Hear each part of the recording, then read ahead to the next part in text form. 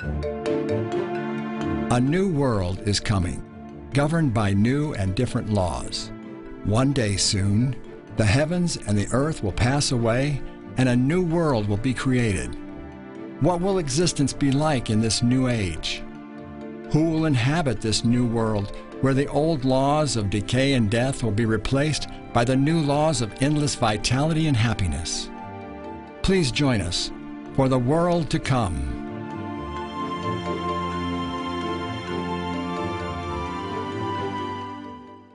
I'm glad when I turn on the news every morning and hear what's going on in Washington and around the world. I'm glad that I believe in the world to come. The topic today is the world to come. Bible prophecy teaches that a tremendous new world is about to burst upon wandering humanity. So the topic today is the world to come. The opening text is out of the book of Hebrews, Hebrews chapter 6 and verse 5. If you take your Bibles, I'm turning to the New KJV, which is a very popular additional translation of the ancient scriptures. Hebrews chapter 6 and verse 5. It says, "And have tasted the good word of God." Now notice these words, my friends. "And the powers," what does it say? "Of the age to come." In the NIV translation, it says, "and the powers of the world to come." So the Bible teaches that there is a beginning. This is very important. The Bible teaches the concept, and this is a scientific concept. The Bible teaches the concept of a beginning, and the Bible teaches the concept of an end, which ushers in the new age, or as it says in other translations, the world to come. I don't know if anybody in the studio here has had to hitchhike. Has anybody been a hitchhiker? Well, obviously, you had more money going to college than I had. Because when I went to Avondale College, I think I was rich in true riches, but I didn't have a lot of money. So when I wanted to get from Avondale College up to my home of Brisbane, I had to get out on the road, and I had to hitchhike. Usually, it took a day for me to get home. It was about 550 miles, but I'd be picked up by semi-trailers and sometimes private cars, and I didn't have the money to go by train, so I hitchhiked. But one vacation, I decided to take a friend of mine at the college home so he could get some Australian hospitality. His name was Prasad. Prasad. He became my best friend at college. And he was as black as black can be. I didn't realize what was going on, but when Prasad and I got out on the side of the road going to Brisbane, on the New England Highway, Prasad was standing there beside me. He's a black guy, I'm a white guy. I could get home in a day, but with Prasad, nobody would stop. Which shows there was a little bit of real racism operating in Australia. That's something that people would not mention, they would not admit to it. He's a black guy. In fact, he was a black guy who came from India. He was a Christian gentleman. But we took 3 days and 3 nights. It was the middle of winter, and neither of us had an overcoat or a trench coat, as some people call it. We went up the New England Highway. We got to a place by the name of Gara. Oh, it was sleeting and raining and snowing. By the time we got there, we hadn't eaten for more than 2 days. We just young guys, we had appetites, but we just hungry. We spent a night in a telephone booth. You know what a telephone booth is, don't you? Yeah. You see them on Doctor Who in that British series. You know why we spent the night in the telephone booth? Keep the rain and the cold off. It was freezing. We were wet and we were cold and we were miserable. And on the third day, we were out on the road again, just hoping and praying, and a semi-trailer stopped. We got into the cabin of the semi-trailer. It was so warm, just so nice. Then we traveled on another 100 miles or so up through Tenterfield. Then we came to the top of the range. As we came down the range, I saw something that was really good. The lights of home. When you're cold and you've spent a night in a telephone booth, it's sure hard to beat the lights of home. Because I knew when I got home, I would have a welcome. I knew that Prasad and I would be safe and we would be sound. I knew that there'd be hot soup, and as we call them in Australia, there would be rissoles. We call them patties here in the United States of America. I knew that we would be able to have a hot shower, and we would have a warm bed. Listen to me. When you've been traveling and the traveling is not all that good, it's great to know you're going home. And today I'm going to talk to you about going home. I want you to turn in your Bible to John chapter 14 and verses 1 down to 3, dear hearts and gentle people. John chapter 14 and verses 1 down to 3. Jesus said, "Let not your hearts be troubled." Look at the text. He said, "You believe in God, believe also in me. In my Father's house," put that in your mind, "in my Father's house, many mansions, lots of rooms. If it were not so, I would have told you. I go to prepare a place for you, and if I go and prepare a place for you, I will come again and receive you to myself, that where I am, there you may be also." Listen to this, because I'm going to tell you stuff today that you won't hear on any other television program. This is a fact. There's a place that is called in the Bible the Father's house. It's a separate place. It's a different place. And Jesus said, "I'm going to go to my Father's house. And in my Father's house, there's plenty of good room." The Bible teaches, actually, there are 3 heavens. Now, most folks don't get this, but this is true. There are 3 heavens.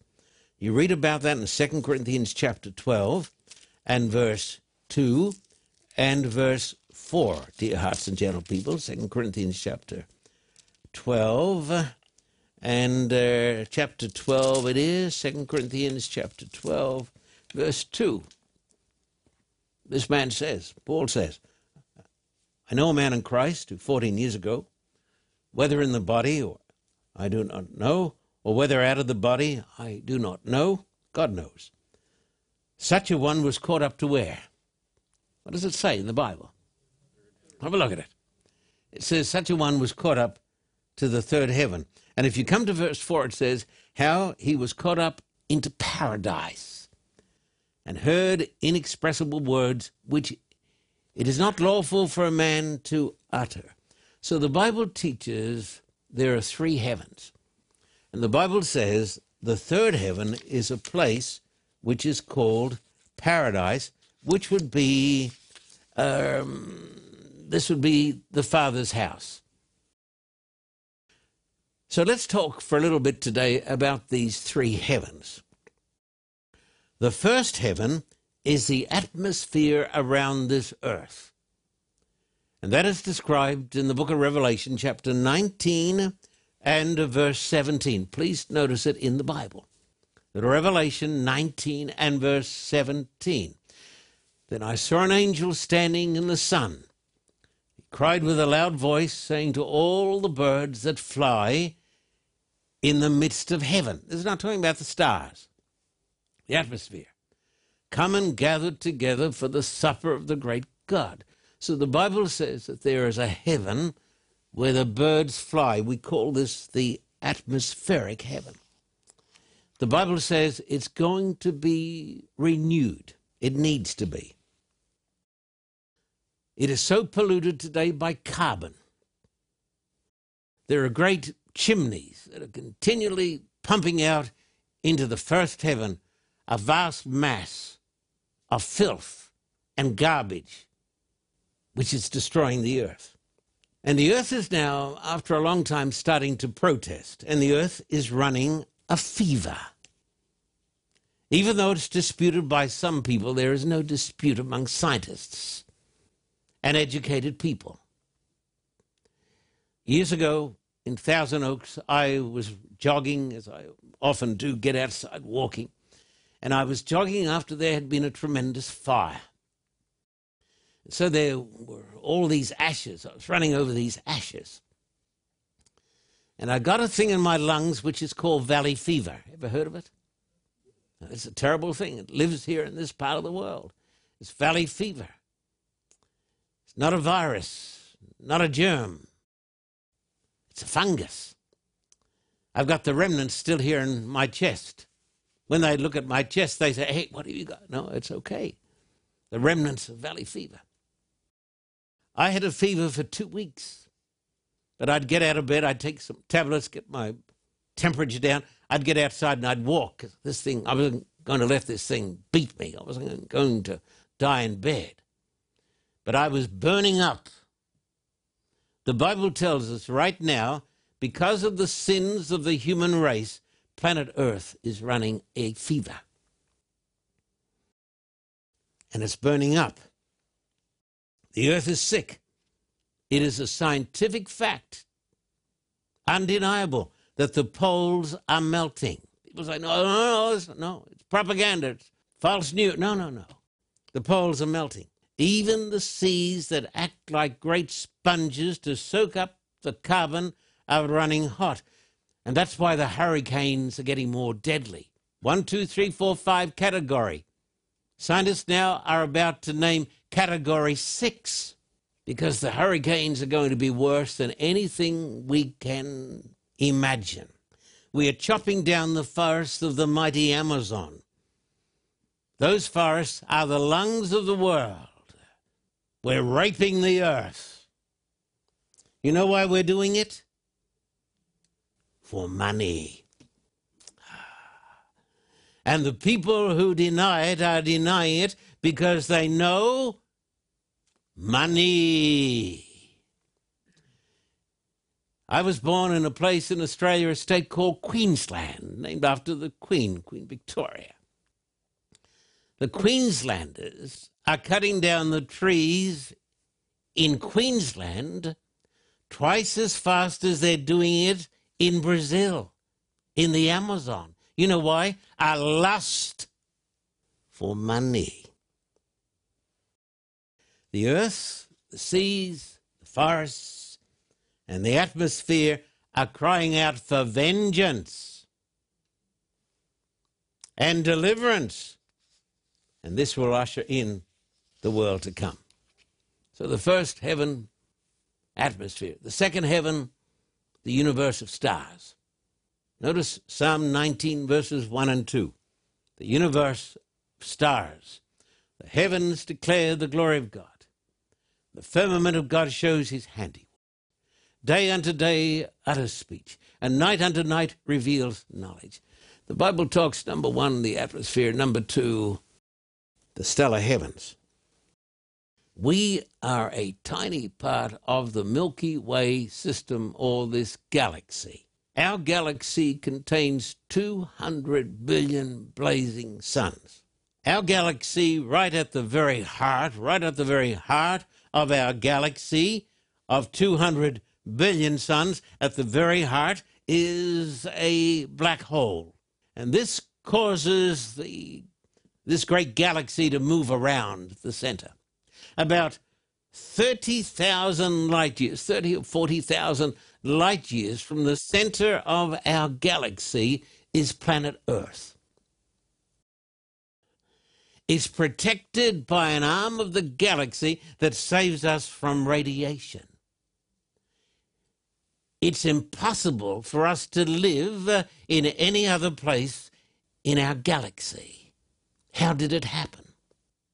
Let me tell you something that virtually nobody knows except the scientists.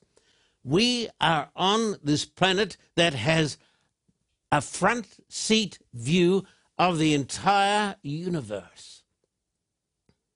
We can look out with an unobstructed view. It almost appears as though somebody wants us to look out. An unobstructed view. Listen to this. We can't take it in. In the universe, there are at least 200 billion galaxies. I'm not talking about stars. I'm talking about galaxies, 200 billion. But the latest estimate now is that we're wrong. It's really 2 trillion. At least 2 trillion galaxies. And each of those galaxies contain about 200 billion blazing suns, plus many smaller galaxies, black holes, comets, and planets. Now listen very carefully. I appeal to the atheist, the cynic. Listen. We're not talking religion. Listen. It is now the consensus that the universe had a beginning. For hundreds of years, the scientific world said, no, the universe never had a beginning, and therefore they taught the idea of the steady state. Scientists did not want to concede that our universe had a beginning because of the theological consequences and implications, because a beginning means a beginner. Hear what I'm talking about? A beginning means that there is a beginner. And therefore scientists said, we can't believe in this. We believe in the steady state that the universe has always been there. Another thing was very embarrassing. This is a scientific truth. This is not religious. The evolutionary theory says that life came from non-life and by itself would take not billions of years, but trillions and trillions and trillions of years. Therefore, they had to have a universe that had no beginning. But now we know that the universe came into being in relatively recent times. I'm not talking about planet Earth. I am talking about the great cosmos. And every scientist in the world, whether he's an atheist or a Christian or whatever, every scientist believes from the exploration of the universe that the universe came into being 13.8 billion years ago. You say, no, but that's just a made-up. No, it's not a made-up story. They can see it now with the telescopes. They know when the universe was born. It is an established fact. And we can argue over religion, but don't argue over facts. Now, please turn with me to Genesis chapter 1 and verse 1, my dear friends. Genesis chapter 1 and verse 1. Probably the greatest statement that has ever been made in the history of the world. In the beginning, God created the heavens and the earth. Even Einstein, for many years, did not believe in the beginning. He said, no, it's always been there. No, it hasn't always been there. There was a beginning. And if there was a beginning, there was a beginner. Listen to me. A lot of this stuff you're never going to hear in a church, not in a million years. Listen to this. The Bible says that time started. It actually says in the Bible, before time began. There was a time when there was no time. We now know, this is a scientific fact, that before the beginning of our cosmos, there was no time. So it's silly to talk about God having a beginning, because there was no time.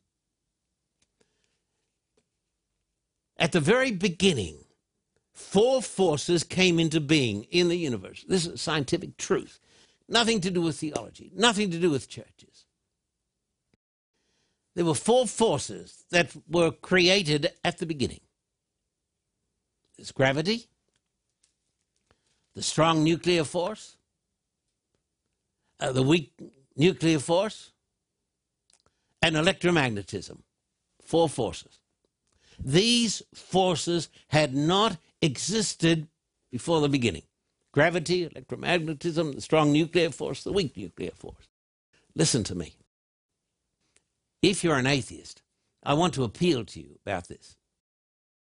It's no good saying I'm an atheist because I want to be an atheist. That's dishonesty. We need to be intellectually honest. If these forces that were created when time was created in the beginning, 13.78 or so, give or take a bit, billion years ago, if these forces had been out of sync, out of balance, by 1 quadrillionth of 1 quadrillionth of 1 quadrillionth of 1 quadrillionth of 1 quadrillionth of 1%, we wouldn't be sitting here today. The universe would have exploded. I don't believe it. Well, you don't have to believe it, but it's science. It's the truth. It's the fact. And that is why so many scientists today have come in out of the cold and they say, hey, if there's a beginning, there's got to be a beginner. I've talked a little bit in some of my lectures about dark energy and dark matter. I just want to talk about it a little more because it's so important. What is it? I haven't got a clue. Does any scientist at present know what it is? No. Will they discover one day? Maybe. But this stuff, which is called dark matter and dark energy, comprises 99% of the universe. You say, well, it's because we're not available to see it. We don't have a telescope. No, that's not the point. It can't be seen. We can't live without it. It can't be seen. But we know it's there because it's got a force.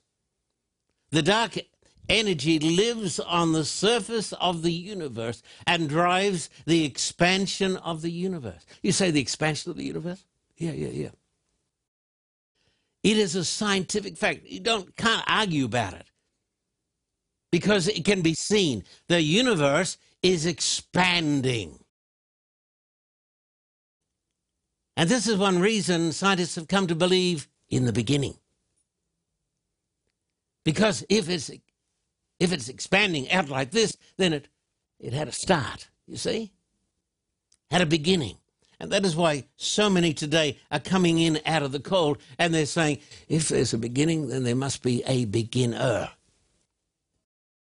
Listen to this. And this is a new idea for most of us. A few years ago, it dawned upon me as I studied this. The Bible talks about the universe, the second heaven, first is atmosphere, the second stellar, the stars. And the Bible talks about the Father's house. Now put your thinking caps on. The Father existed before time. The Father existed before 13.78 or so billion years. And the Father was apart from our creation. That's a fact. The Father is not a part of our creation. He was there and he made the universe. Now, listen to this. What I'm telling you is not only biblical truth, prophetic truth, it is scientific truth. Listen carefully, concentrate. The Bible says that the earth is going to get so polluted that the earth is going to come into a place where God is going to intervene. Say, no, yes, no, yes.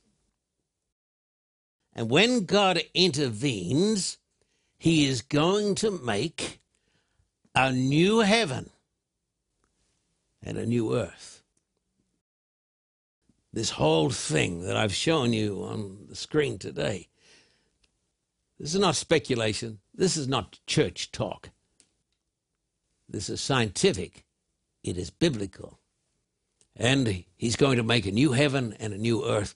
We'll talk about that in our next segment.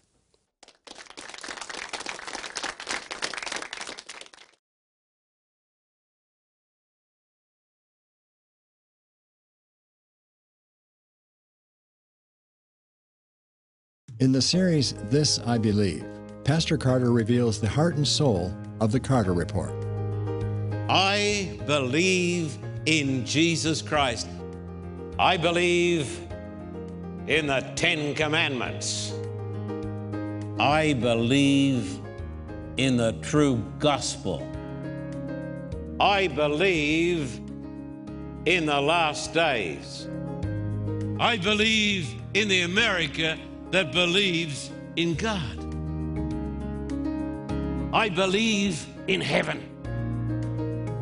I believe in evangelism. This I believe.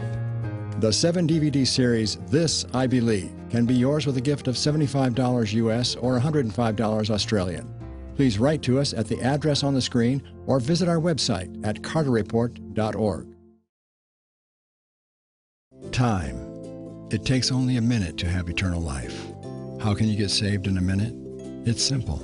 First, believe that Jesus was the Son of God. Second, accept his free gift of eternal life. And then you're saved.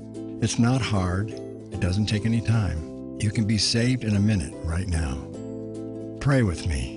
Lord God, I realize that I am a sinner. My sin has separated me from you. I accept that your Son, Jesus Christ, died for me. I ask Jesus into my heart.